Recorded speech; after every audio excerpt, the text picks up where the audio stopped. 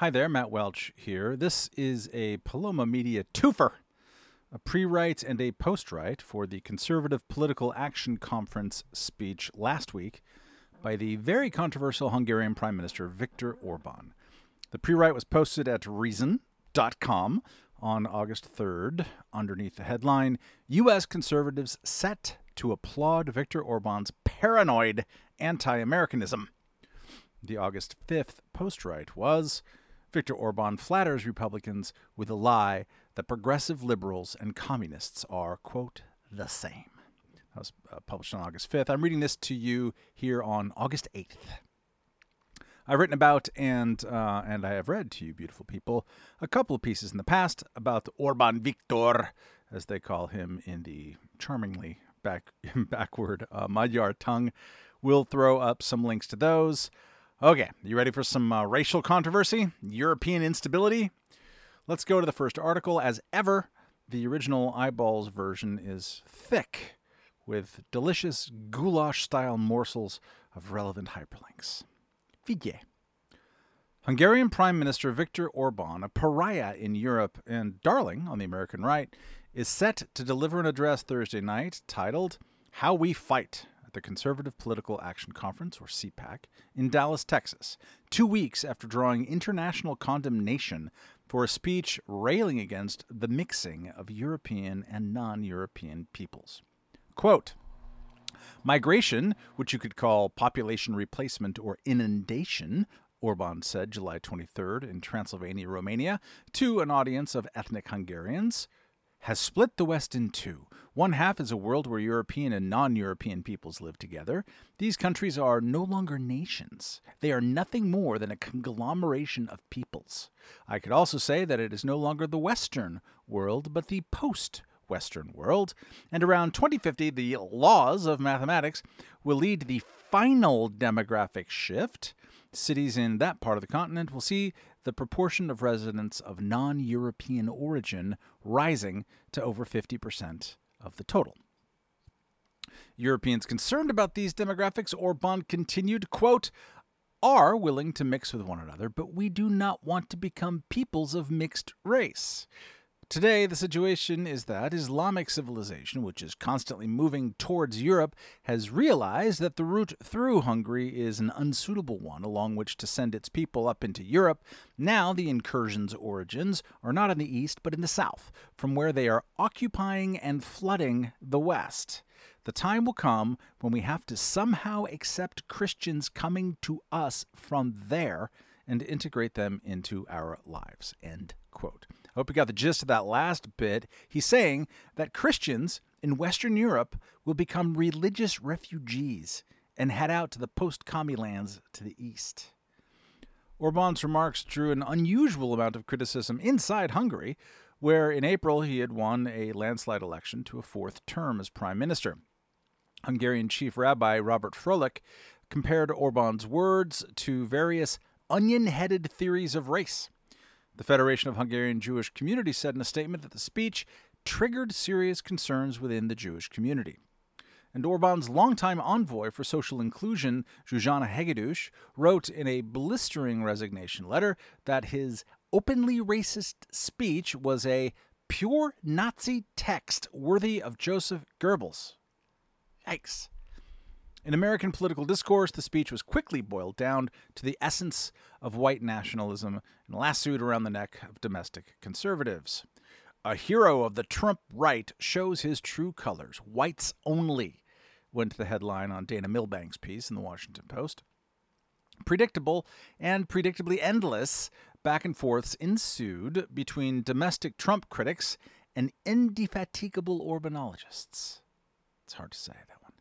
As I wrote a year ago, the pattern is eye-glazingly familiar by now in the age of Donald Trump. Politician does or says something provocative.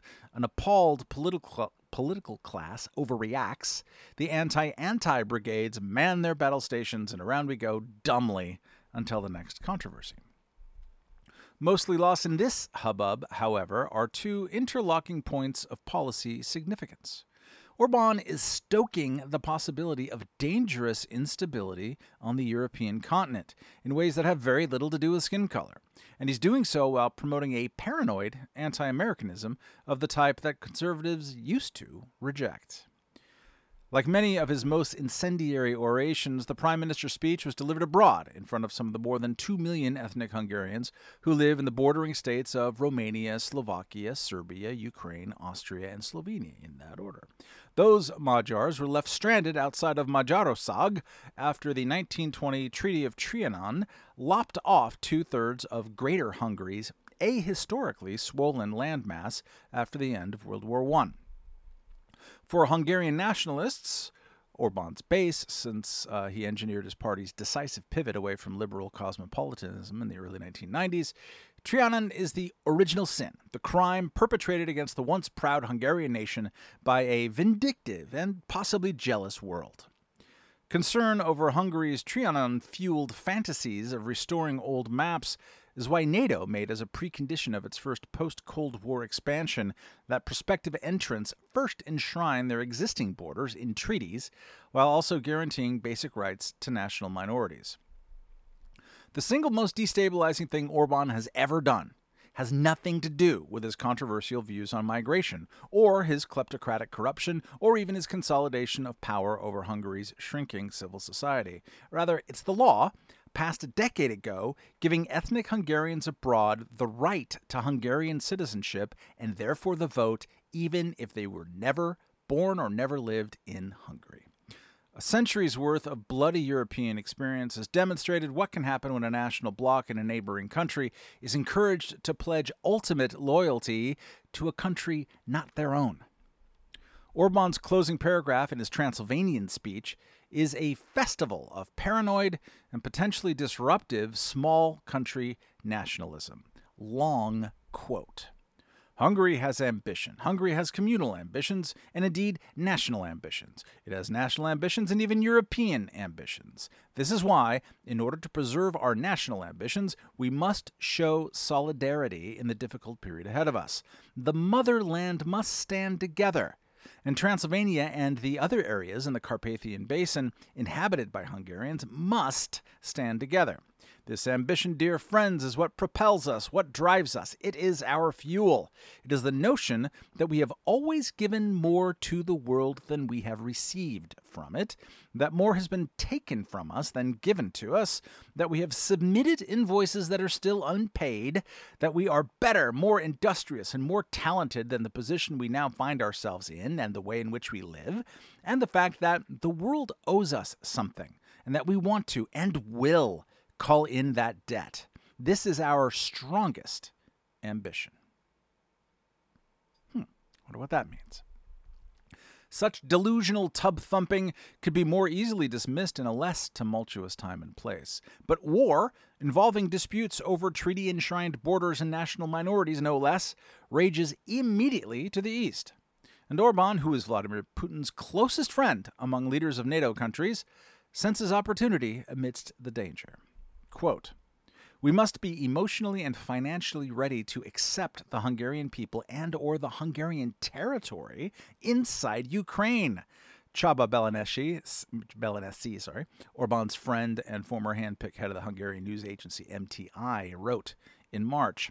The fact is that Transcarpathian Hungarians are not in a good place. One might say persecuted in Ukraine. This is dangerous stuff at a time of rising tensions and diplomatic antipathy between the two countries. The Ukrainian government isn't the only mad neighbor. The Croatian foreign ministry squawked in May after Orban said in an interview that Hungary would have a seaport if it hadn't been taken from us. This is a reference to Trianon's reallocation of the now Croatian port town of Rijeka. Romanian President Klaus Iohannis last week said that it is wrong and inadmissible in principle for a high European dignitary to deliver a speech on the public scene built on the race theory that led to the most terrible catastrophe of the 20th century, adding that the fact that this happened in Transylvania is a problem for us. Orban's irredentist flirtations at a time of European instability remain of little expressed concern to his American fan base, who prefer to luxuriate in his apocalyptic clash of civilizations vision about how, as he said in Transylvania, this is the great historic battle that we are fighting: demography, migration, and gender. Part of that gender component, by the way, is in this corner of the world, there will never be a majority in favor of the Western lunacy, which Orban defined as not only same-sex marriage, but also such couples' right to adopt children. The American conservatives Rod Dreher, having previously proclaimed Orban the leader of the West now, read the same words that alarmed so many other people and declared, "Extraordinary speech by Hungarian PM shows why he is a Thatcher figure to a future Ronald Reagan." Apparently, it's only the champion of so-called illiberal democracy who seems to fully share Dreher's prophetic understanding that, quote, "liberal Westerners are so full of self-hatred they are talking themselves into their surrender and annihilation." Rod's having a normal one. A funny thing about those latter two words, annihilation, is what has been happening the past 5+ months to Ukrainian civilians at the business end of Russian bombs. And surrender is what Orban advises that they do to their desire to have a security guaranteed. Or rather, what he recommends Americans to negotiate directly with Russians after Republicans hopefully retake the White House in 2024. There's nothing wrong with having a different view on how the transatlantic alliance should approach the Russia-Ukraine war, and there's something genuinely heartening about conservatives like Dreher and so many of Orban's Republican fans who were once gung-ho about invading Iraq, now counseling American restraint. But in lashing their mass to a small country nationalist, domestic philo-Magyars are cheering on some unseemly Russia apologia and America blaming. For example, Orban claimed in a speech that with the advent of fracking in the U.S., America made no secret of the fact that it would use energy as a foreign policy weapon. The fact that others are being accused, others meaning Russia, of this should not deceive us. And also, Americans are able to impose their will because they are not dependent on energy from others. They are able to exert hostile pressure because they control the financial networks, end quote. Are these the words of the leader of the West? In one remarkable package to those who have followed Viktor Orban's career, the same politician who, as a young man in 1989, became famous for chanting, "Russians go home," in front of Communist Party headquarters, is now casting aspersions on Washington's role during the Cold War. Another long quote here. Historically, the Americans have had the ability to pick out what they identify as an evil empire and to call on the world to stand on the right side of history, a phrase which bothers us a little as this is what the communists always said. This ability that the Americans used to have of getting everyone on the right side of the world and of history and then the world obeying them is something which has now disappeared. It may well be that this war will be the one that demonstrably puts an end to that form of Western ascendancy, which has been able to employ various means to create world unity against certain actors on a particular chosen issue. End quote. Is this really the new Thatcher to our purely mythical, at this point, Reagan 2.0? Orban states as fact that the reason for Russia's invasion of Ukraine was NATO's unwillingness to guarantee in treaty form that Ukraine would never be a member.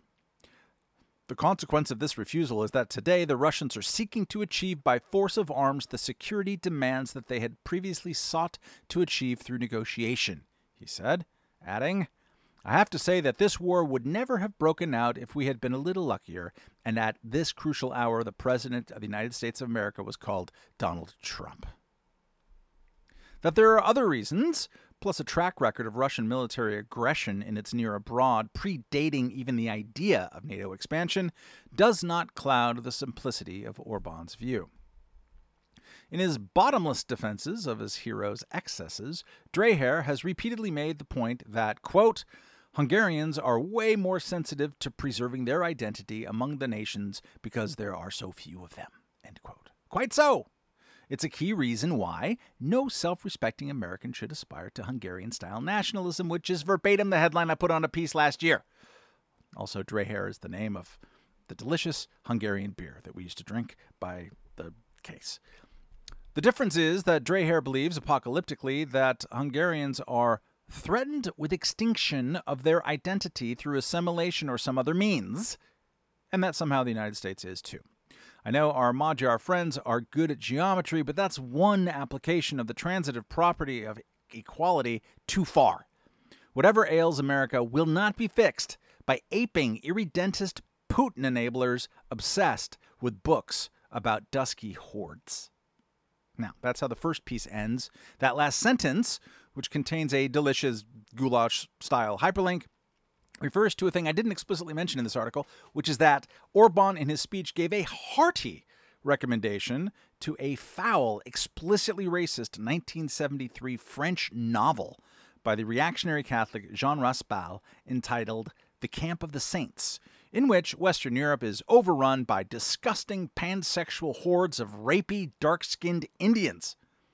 Kathy Young put this best in the Bulwark piece late last month when she wrote, "In Raspail's dystopia, England is brought to its knees when the Queen is forced to marry her younger son to a Pakistani woman.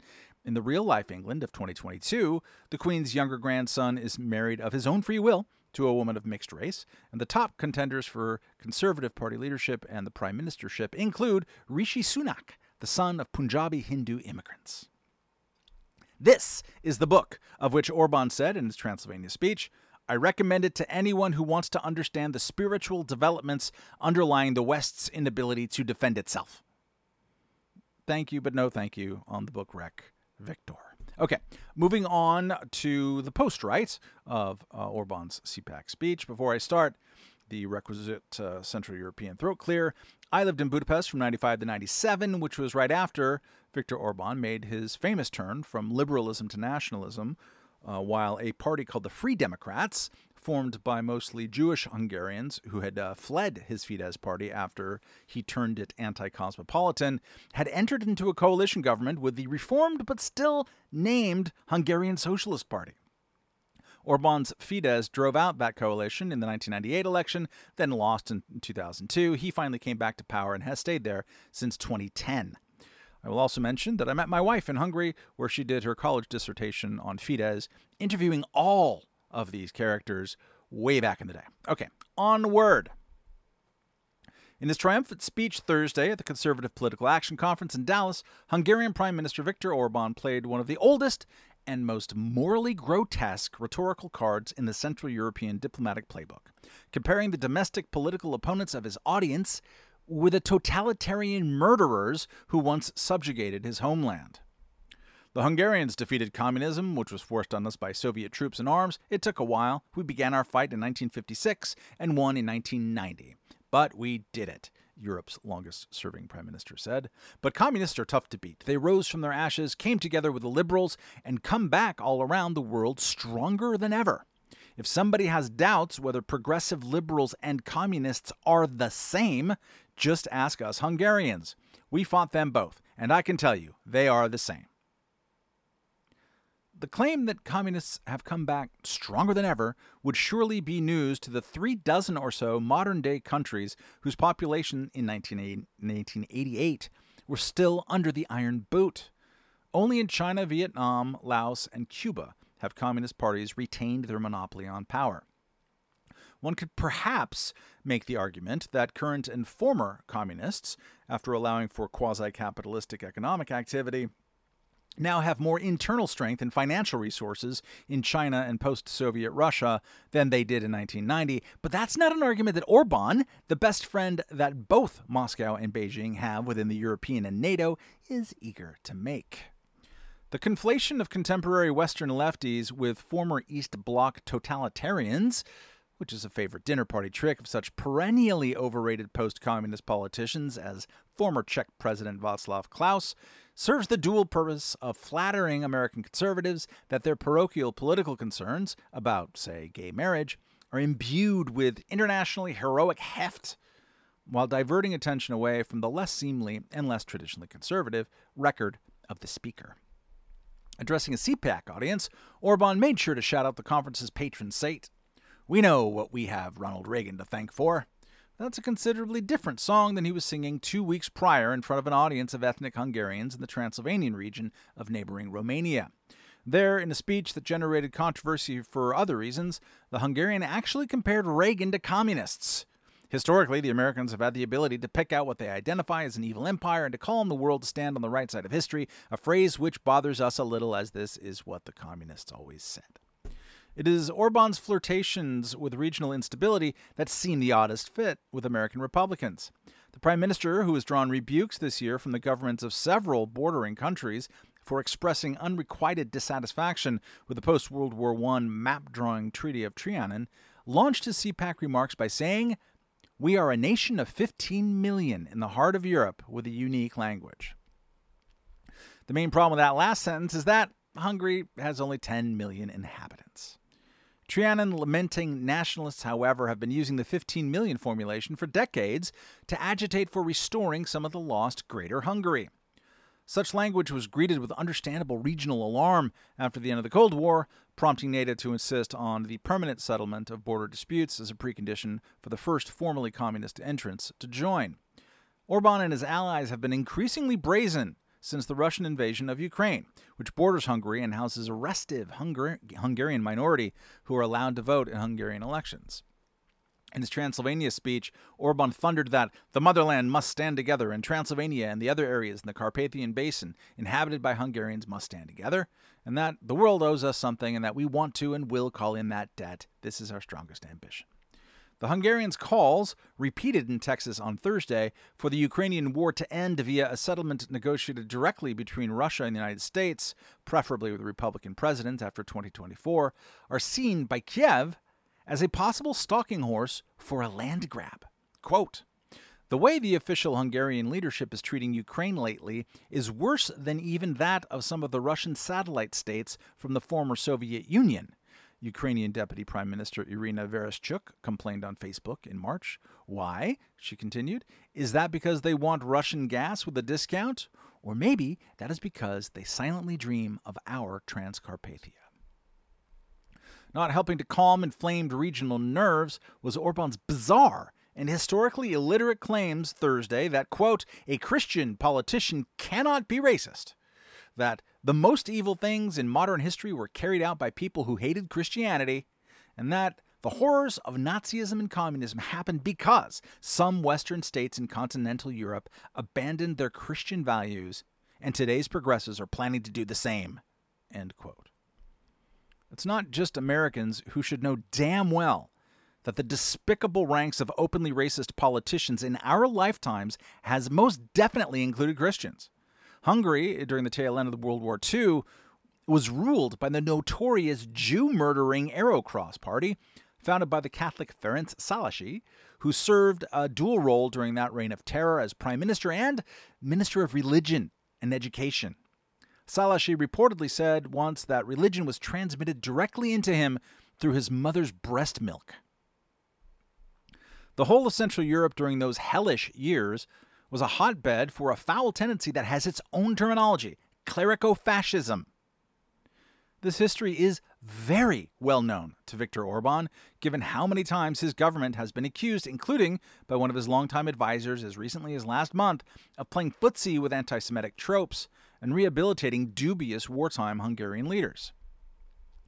Many a political audience no doubt loves to hear that they are not bigoted, that anyone accusing them of such must come from, in Orban's cloyingly Trumpist formulation, the industrial fake news corporation, that their cause is wholly unjust, that their opponents are actual enemies and on the wrong side of a civilizational war. Such is the nature of the systematic organization of hatreds, in Henry Adams' classic phrase.